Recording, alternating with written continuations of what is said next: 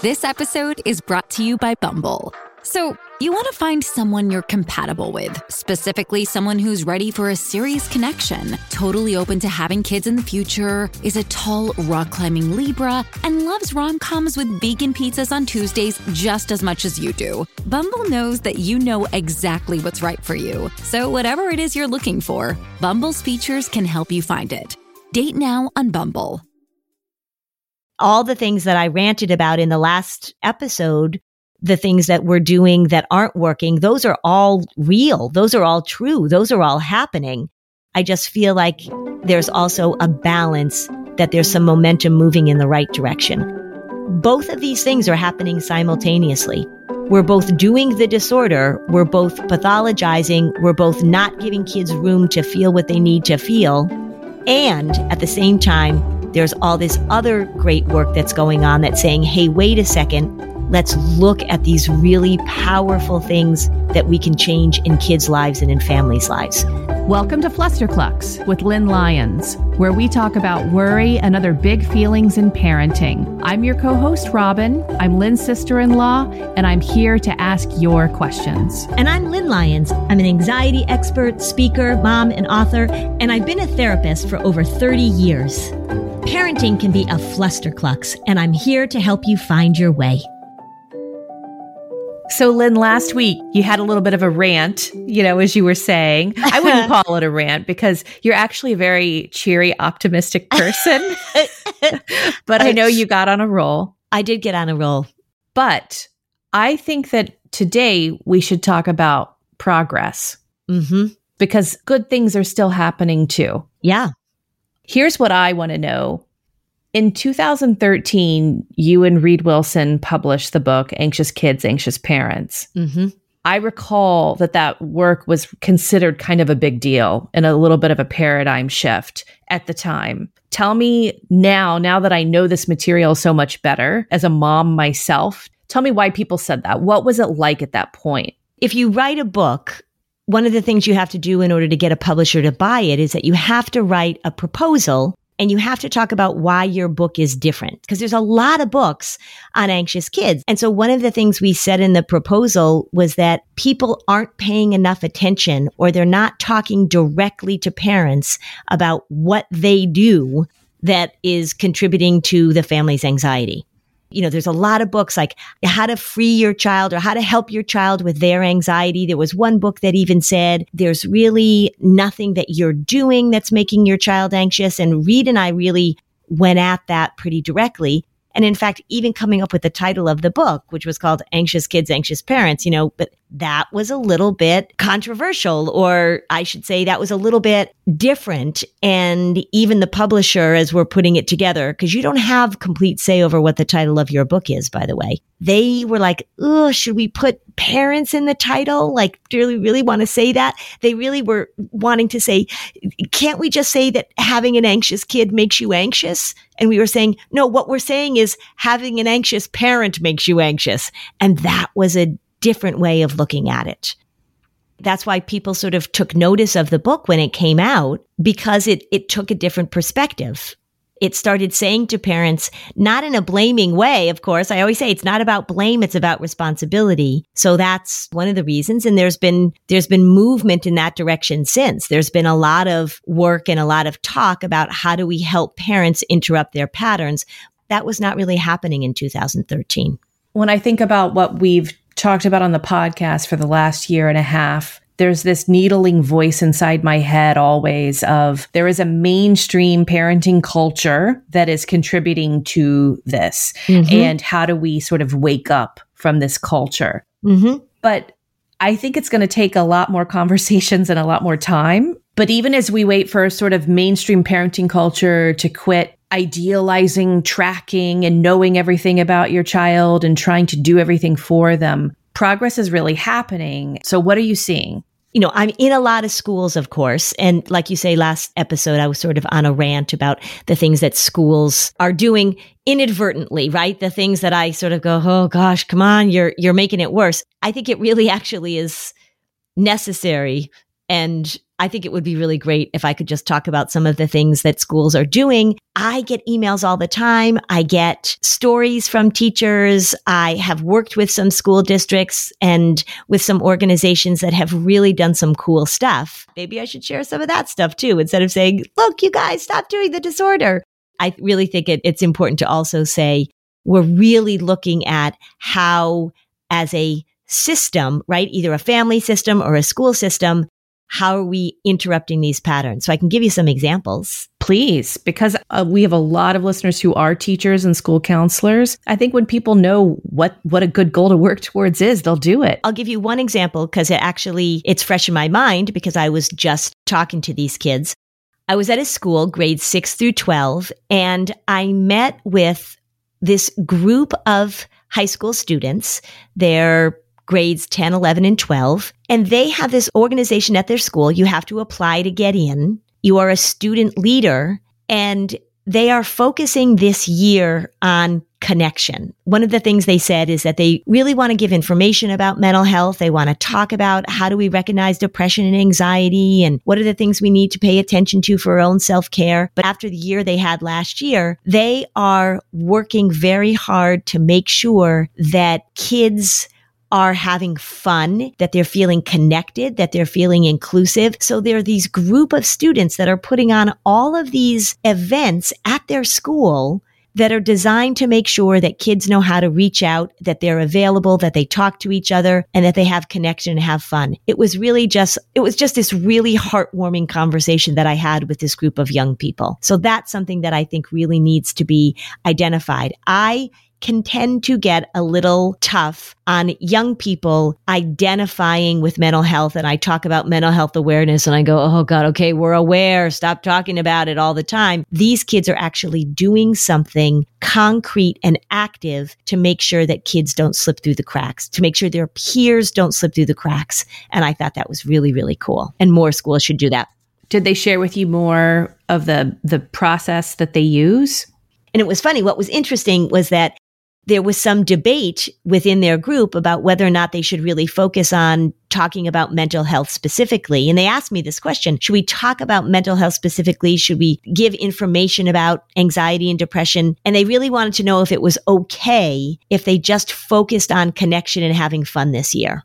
And I said, absolutely. Yeah.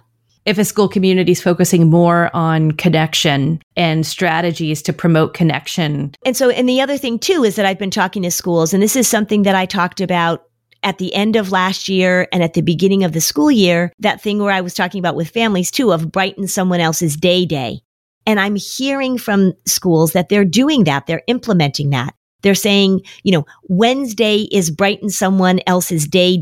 And they're making it a big deal and they're talking about it. So I think this idea of stepping in and, we can talk a lot about what's wrong, and there's a lot that's wrong, of course, but schools that are very simply and very concretely and very consistently saying, we are going to foster connection and we are going to foster a sense of belonging. I'm hearing that more and more happening, and school counselors, classroom teachers, this student-run organization, they're really grabbing onto this idea that we need to do active things that bring people together. So I'm hearing that a lot, probably more than ever before. I'm hearing that this fall, which is fabulous. I'm so happy about that. What I love about the Brighten Someone Else's Day programs is that you've mentioned other examples in your talks, but to stop an internalizing cycle of an anxious or a depressed teen, to then be doing something in an external way, trying to make someone else's day, you're teaching them those patterns and they're learning at the right age that stepping in and doing stuff for other people is a great way to change the brain up and get out of that anxious or depressive cycle that's so internalizing. Right. And I think that what feels different about this year than it has perhaps in the past is that I jokingly say, like, if I hear one more 10th grader started a nonprofit, right? So that sounds like, oh, I'm doing something to help the world. And I skeptically think like you're doing something to look good on your college application. This doesn't feel that way to me. This feels like genuinely they are saying, We need to feel more connected. We need to make sure that we are coming together. The things that they're doing are very simple and they're daily things rather than having these big projects or rather than starting a nonprofit. Schools and kids in schools, and I'm hearing it in high schools a lot, they're really saying on a daily basis, on a regular basis, we need to make sure that we are connecting. And you're exactly right. It's getting out of your head and being externally connected. And I'm hearing that, and I love to hear that. That's prevention. That's absolutely prevention. Maybe that's another question to add to your around the dinner table conversation of who did you connect with today? Did you offer anyone connection today that looked like they might need it? That's a great question to ask. Yeah. How did you connect with someone? Robin and I travel a lot. And part of traveling is that you learn that you have to compromise, right? So maybe you're not going to get the best seat on the plane. Well, you know where you shouldn't compromise? You shouldn't compromise with your health care. When it comes to your health, there's no compromising, everybody. Don't go back to that one doctor who didn't really pay attention to you, who rushed you through your appointments. Check out ZocDoc. This is the place where you can find and book doctors who will make you feel comfortable, listen to you, and prioritize your health. And you can search by location, availability, insurance, so literally no compromises here. ZocDoc is a free app and website where you can search and compare highly rated in-network doctors near you and instantly book appointments with them online. Once you find the doc you want, you can book them immediately. You don't have to wait. You don't have to be on hold with a receptionist. These doctors all have verified reviews from real patients. So the typical wait time to see a doctor booked on ZocDoc is just between 24 and 72 hours. That's it. You can even score same-day appointments. I have 2 young adult sons. They are always needing something, right? We've had broken elbows. We've had tonsils. We've had this. We've had that. If I were a young person, if I were a parent trying to help my young person find a doctor, this is what I would use. So go to ZocDoc.com/Fluster and download the ZocDoc app for free. Then find and book a top-rated doctor today. That's ZocDoc.com/Fluster. ZocDoc.com/Fluster. If you are a mom who's trying to keep your calendar organized, keep your family's appointments where they need to be, then I'll tell you, the Skylight calendar is a product that you ought to check out. You know how it is. Running a household can be pure chaos and it can be so stressful. This is why you need to check out the Skylight calendar. It is going to make your life easier, Mom. It really is. The Skylight calendar is a smart touchscreen calendar and organizer for all your chores, groceries, to-do lists, and a great way to manage appointments to make sure they never overlap and they're never missed. It helps keep busy households on track so families can get time back for moments that really matter. The Skylight calendar is so easy to use and to set up. It's not going to frustrate you. You're going to be able to get it going within minutes. It syncs events from other family calendars, including Google, Apple, Outlook. You can add events directly using the touchscreen or with the free Skylight mobile app. Updates to linked calendars will automatically appear on the Skylight calendar at home. So no more worrying that you guys are going to forget something. No more cluttered paper calendars. It shows all family events together in one spot. The events are color coded so you can easily see what everyone has going on each week. When the calendar's not in use, you can turn it into a digital picture frame. It's 100% satisfaction guaranteed. If you don't love the Skylight calendar, you'll receive a full refund. They offer a 120-day money-back guarantee and free returns. You can't beat it. I think the feature that I love most is the collaborative way we can all add to the grocery list. And then when I'm ready to place an online order, whether I'm at home or my office, I have that list and there's no more items that we forget. So, as a special time-limited offer for our listeners, get 15% off your purchase of a Skylight calendar when you go to skylightcal.com/flusterclux. That's SKYLIGHTCAL.com/flusterclux. Mother's Day is coming right up, so order today to get 15% off your purchase at skylightcal.com/flusterclux. Yeah. And the other thing that's cool about this school doing this is that these are the older kids and they're modeling this for all the younger kids. And it sounds like in this school that this becomes something that the kids want to aspire to, that I want to be a part of this group or I want to be a person who does this. So it's really great modeling. So not only are these older kids offering connection, but they're modeling it for the younger kids. There's something else. There's just a few other things that a few teachers have told me about. One teacher sent me an email and I was doing a training at their school.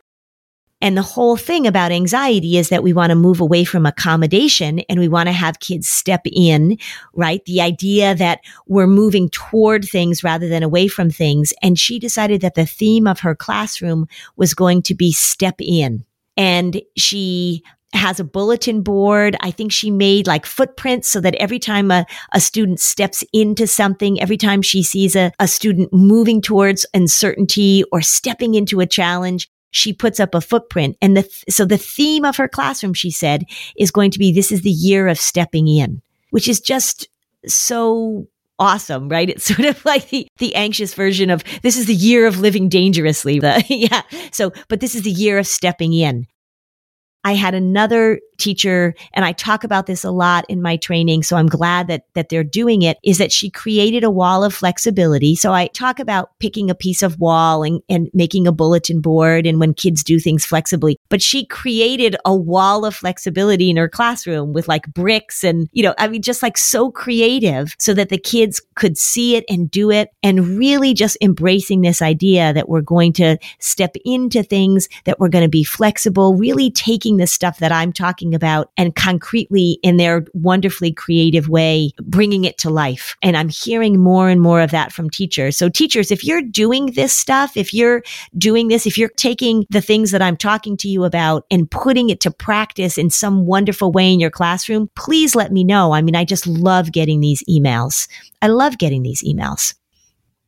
The other thing too that I want to say is that parents, if you are finding creative ways to do this, I'd love to hear from you too. I just got the most amazing email from a mom, and she said that what they've been doing is putting feelings words, emotion words, because I talk so much about emotional literacy, in a jar. And then at night they pick one of the words out and then they have to talk about when did they have that feeling today. It's sort of like a sort of wonderful twist on what was the unexpected thing that happened to you today and how did you handle it? She would pick out a feeling. So it might say disappointment, or it might say sadness, or it might say frustration. And she said that her little girl at first didn't even know what the words meant. And then recently she was able to pick out a word. Her little 5-year-old was able to pick out a word. And I think the word was nervous. And then she was able to put into words, I felt nervous when I did this thing and my tummy felt a little nervous because I didn't know what was going to happen.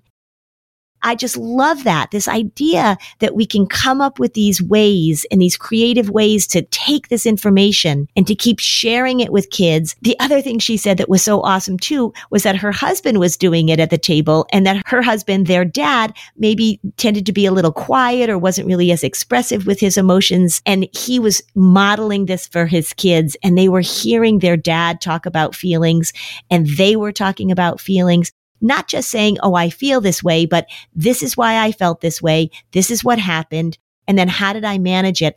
All of that stuff is just so, so great. So that was a wonderful email I got from that mom. So take that idea, everybody. Put a whole bunch of feelings words in a jar and then pull them out at the dinner table and really just keep these conversations going. Oh, I love that. Isn't that so great? I read that email and I was like it made me a little verklempt. I just thought, oh my gosh, isn't this so wonderful? I love school nurses and I love to give them props. I love working with school nurses, but I am hearing from school nurses that they are really paying attention to when kids come in that they know are anxious. One of the things that I talk about a lot with school nurses is that I want kids to have the language when they walk into the school nurse's office because they have a tummy ache or they have a headache, that they're saying, my tummy hurts because I'm feeling worried about this. Or I have a tummy ache and I think it might be my worry.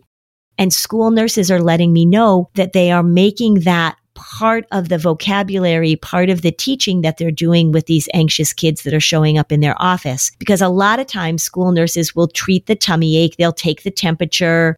They'll, give them some crackers or give them a drink of water. The school nurses know that these kids are worried. They know that these kids are struggling with anxiety, but they weren't talking directly about it. And now I'm hearing from school nurses more and more that they're saying that they're helping these kids make that connection between their physical symptoms and what's going on emotionally. So I'm hearing more of that, and that I love to hear about. So school nurses, if you are doing that and you are having success with that, if you're pulling out the worry part and giving it a name, if you've got this little first grader or even this sophomore in high school that's coming to your office and saying, Joe, my worry part is really giving me a tough time. Can I talk about that with you? I want to hear about that too. And I am hearing about that. And it just is so fantastic. I just love it. See, I was on a rant. The last time I was on a rant about all the things that frustrating me. And now I'm on a rant about all the things that just make me so excited when I get these emails or when I talk to people at trainings. Yeah. Oh, I have another one. Go for it. Okay, I have another one. Several schools have told me that they have taken my advice and they are sending out letters to parents, to all of their parents in the school saying, we know that this has been a really rough year. We know that there's a lot of worry and a lot of anxiety amongst ourselves and amongst our kids. This is how we're going to start talking about anxiety in our school. And I have a letter that I have shared with many people with his permission that a wonderful head of school sent out a few years ago. I've been sharing that with schools and they are taking it and they are making it their own.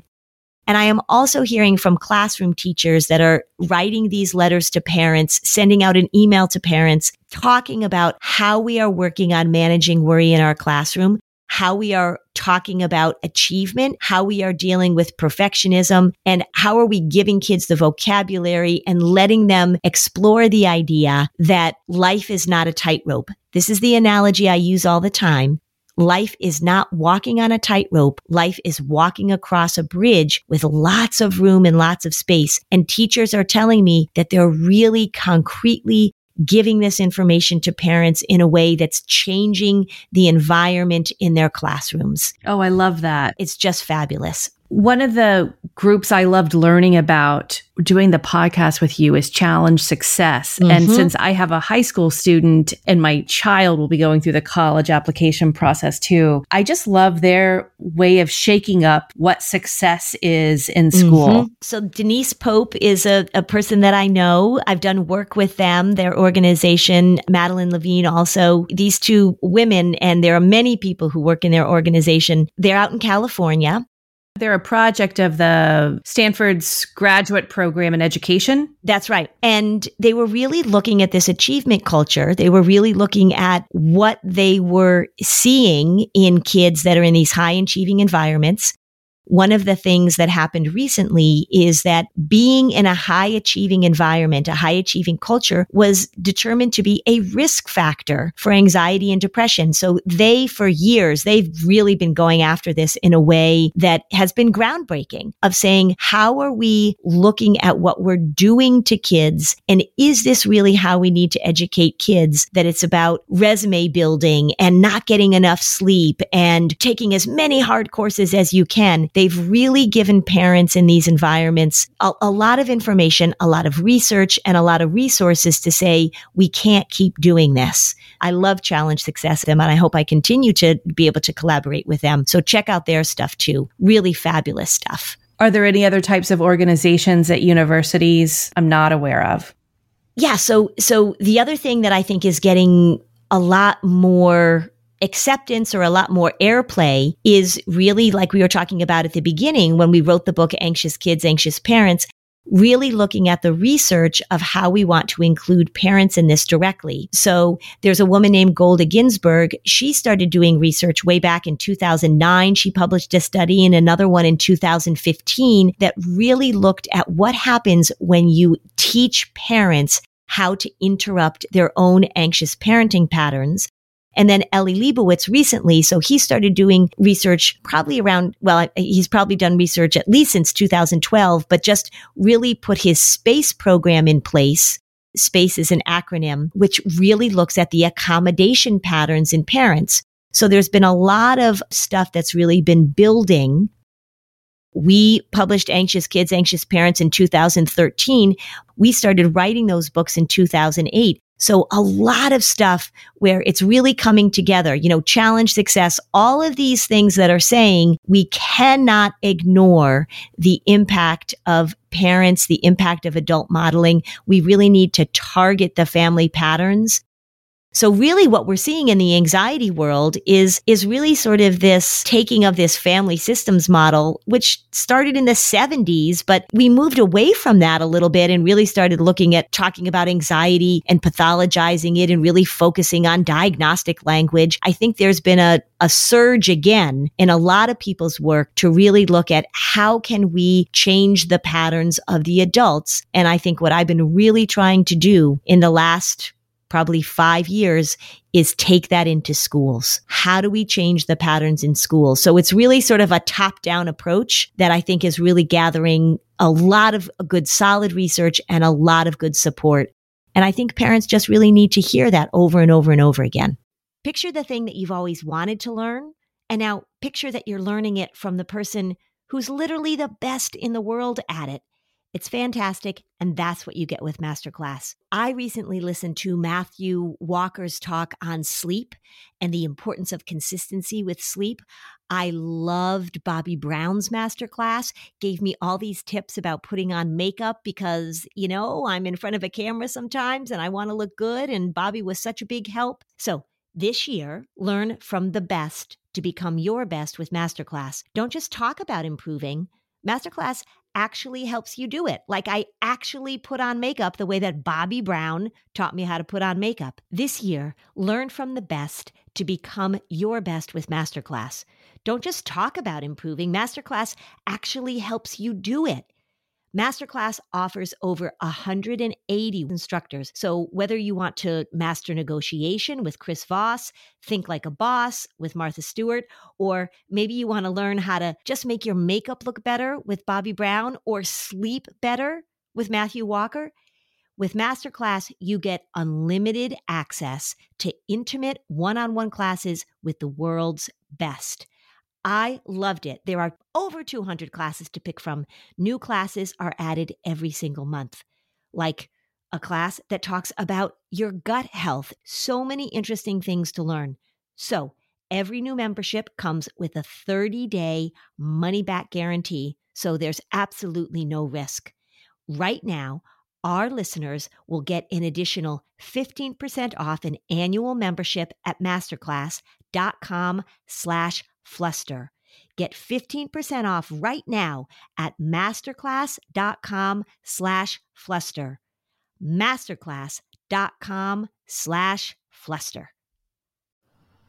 Lumen is the world's first handheld metabolic coach. It's a device that measures your metabolism through your breath, and on the app, it lets you know if you are burning fat or carbs, and it gives you a tailored guidance to improve your nutrition, workouts, sleep, and even stress management. So how Lumen works is that you breathe into the Lumen device first thing in the morning, and you'll know what's going on with your metabolism, whether you're burning mostly fat or carbs. And then Lumen gives you a personalized nutrition plan for that day based on your measurements. You can also breathe into it before and after workouts and meals, so you know exactly what's going on in your body in real time. And Lumen will give you tips to keep you on top of your health game. I love the extra data that I'm getting about my health right now.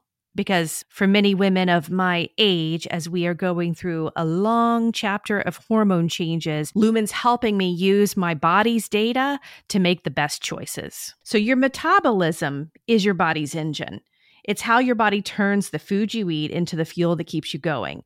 And because your metabolism is at the center of everything your body does, optimal metabolic health translates to a bunch of benefits, including easier weight management, improved energy levels, and better sleep, which is key. So Lumen gives you recommendations to improve your metabolic health. So what is metabolic flexibility and why should you care? Well, the key to metabolic health is something called metabolic flexibility. We love flexibility at Flusterclux, and that's where Lumen really shines. It refers to your body's ability to efficiently switch between using different fuel sources like carbs and fats. And there are preferred times to use each, and how well you can switch places you on the metabolic flexibility spectrum. So after getting to know you through your breath, Lumen gives you a metabolic flex score that you can track and improve upon. So if you want to take the next step in improving your health, go to lumen.me and use Fluster to get $100 off Lumen. That's LUMENDOTME. And use Fluster at checkout for $100 off. Thank you, Lumen, for sponsoring this episode. You just said something fascinating to me about the fact that although a family system approach is decades old, there was this period where let's ignore the family system and let's isolate the pathology of anxiety just to the child. What do you think might have been the driver of that? That's a great question. It's interesting when you look at it because the family systems model was really a pushback against psychoanalysis and that we're really going to focus on the individual. And I'm a social worker. Social work is a very systems-based model that we're looking at the environment. Why we moved away from that, I'm not sure. I think to be honest, there was a lot of medicalization of what was going on with kids. The field started really looking at all these different disorders and giving them names. It's been an interesting thing for me to watch in the 30 years I've been in this field of how we moved away from the idea that family and culture and social connection are really so much a part of what goes on with kids. The interesting thing that happened also is there was trauma started being talked about in a different way. And so for people who are new to the field, they're sort of like, oh, we're going to talk about trauma. The people who've been doing this for decades, that family systems model was really looking at the impact of the family and the impact of trauma and the impact of that on children and moving away from that. And then this you'll hear about in schools is called trauma-informed care. And it's sort of like they reinvented this model of saying like, yeah, no, actually, when you traumatize children, it has a big impact on their mental health. And we talked about those ACE scores. But I think it was the medicalization of it. I think it was the pathologizing, the diagnostic language. I definitely think the use of medication had an impact on that. We're moving back. It's sort of what's old is new again, but really focusing on changing that question of what's wrong with you to what happened to you. I think that's a real systems model. That makes perfect sense now. Because of my age, I remember Prozac Nation coming out when, that was the early 90s. Yeah, so Prozac came out, so just as I was starting working in inpatient psychiatric care. Yeah, I think Prozac came out when I was in high school. It was released in 1988. Yeah, so I was in high school then. Yeah. That was when antidepressants became a common thing that people talked about. And I was too young, but I mean, before that wasn't like the more pop culture use of medications for mental health, like the Valium period for housewives. Yeah. Mother's Little Helpers. Yeah. What happened when Prozac came out in 1988, it was a different kind of medication and it didn't have a side effect profile like the previous medications. And so Prozac became mainstream. In 1990 is when I was working in inpatient psychiatry. And boy, the drug reps were showing up on a daily basis with bagels and chocolate chip cookies, and they were whining and dining. So the industry changed. And the marketing of medications. The other thing that changed, which is pretty significant, is that you weren't able in the past to advertise any kind of prescription medication on TV. That changed. So currently New Zealand and the United States are the only countries in the world that allow that to happen. It's sort of mainstreamed this medicalized model. And I think that changed things a lot. And it became much more that there's something wrong with your brain. There's something wrong with your chemicals. And we have this pill that you can take to fix it. And that really moved things away from this systems approach that honestly I was trained in. And that was a huge part of my social work education, a huge part of all of the training that I got, went into inpatient psychiatry at the very time that things got really medicalized. I think we're moving. I know we are. This is good news. I know we're moving back to the idea that, I know it sounds crazy, but we really got away from it, that environment matters, that culture matters. You know, I wrote that article a few years ago. Can we blame the culture? And culture is our family system. Culture is our school system. Culture is our social media system. And I think what makes me feel good in all the things that I get irritated about, what makes me feel good is that all of these things we're talking about, challenge success, the space program, talking about the ACEs versus the positive childhood experiences that we talked about a few episodes ago, unpacking your family's emotional baggage, all of that is really looking at how do we look at this from a systems perspective? How do we do things in schools, in families that teach kids the skills they need rather than pathologizing? It really is a systems model and it's a prevention model. And that's what gets me jazzed. And that's what probably allows me to keep doing this work, because I keep seeing how well that works. I keep seeing how important it is. And even as we're talking about this, you know, you're asking these questions, Robin, which really help me recognize how many people are really embracing this really important message. Well, it's actually also giving me more enthusiasm for even Oprah Winfrey and Prince Harry's collaboration is an emphasis on what happened to you. That's right. They're probably the most powerful influencers in the mental health space that are not professionals. Mm-hmm. This is a really wonderful momentum that is happening. Right. I feel like sometimes in it, sort of these two episodes sort of stand together as kind of the momentum that pushes me in the wrong direction and then the momentum that's pushing us in the right direction. And I do honestly feel like they're both happening at the same time. So it's really a sort of paradoxical. It's also the power of the quality of the information you get. Yeah, for sure. Aren't we learning that every single day? I know. Yeah, yeah. Well, yay. That was positive. You're allowed to have positive rants too. Yeah, good. Yeah. And I really am like a pretty optimistic, positive person. It actually takes me a lot of work okay, I can tell you have something to say. Go ahead and do it. Yeah. Yeah, so good. So now I feel better. So join the Facebook group so that you can ask Lynn your question on an upcoming episode. Thanks for joining us on another episode of Flusterclux. Bye, Robin. Bye, Lynn. I'm Margaret. And I'm Amy. And together we host the podcast, What Fresh Hell? Laughing in the Face of Motherhood. Margaret, I would say you're sort of a where are my keys kind of mom. Correct. Sometimes a where are my kids kind of mom. Well, you're, Amy, more of a we were supposed to leave 35 seconds ago, mom. I mean, touche. In each episode of What Fresh Hell, we come at a topic from our usually completely opposite perspectives. I bring the research. And I bring kind of the gimlet eye. Like, is that research really going to work, people? And almost 10 million downloads later, we're still laughing. We also talk to experts in the parenting field, plus parents with stories we can all learn from. We make each other laugh, we challenge each other's assumptions, and we have what we think is the best parenting community on the internet. Check out What Fresh Hell? Laughing in the Face of Motherhood wherever you listen to podcasts.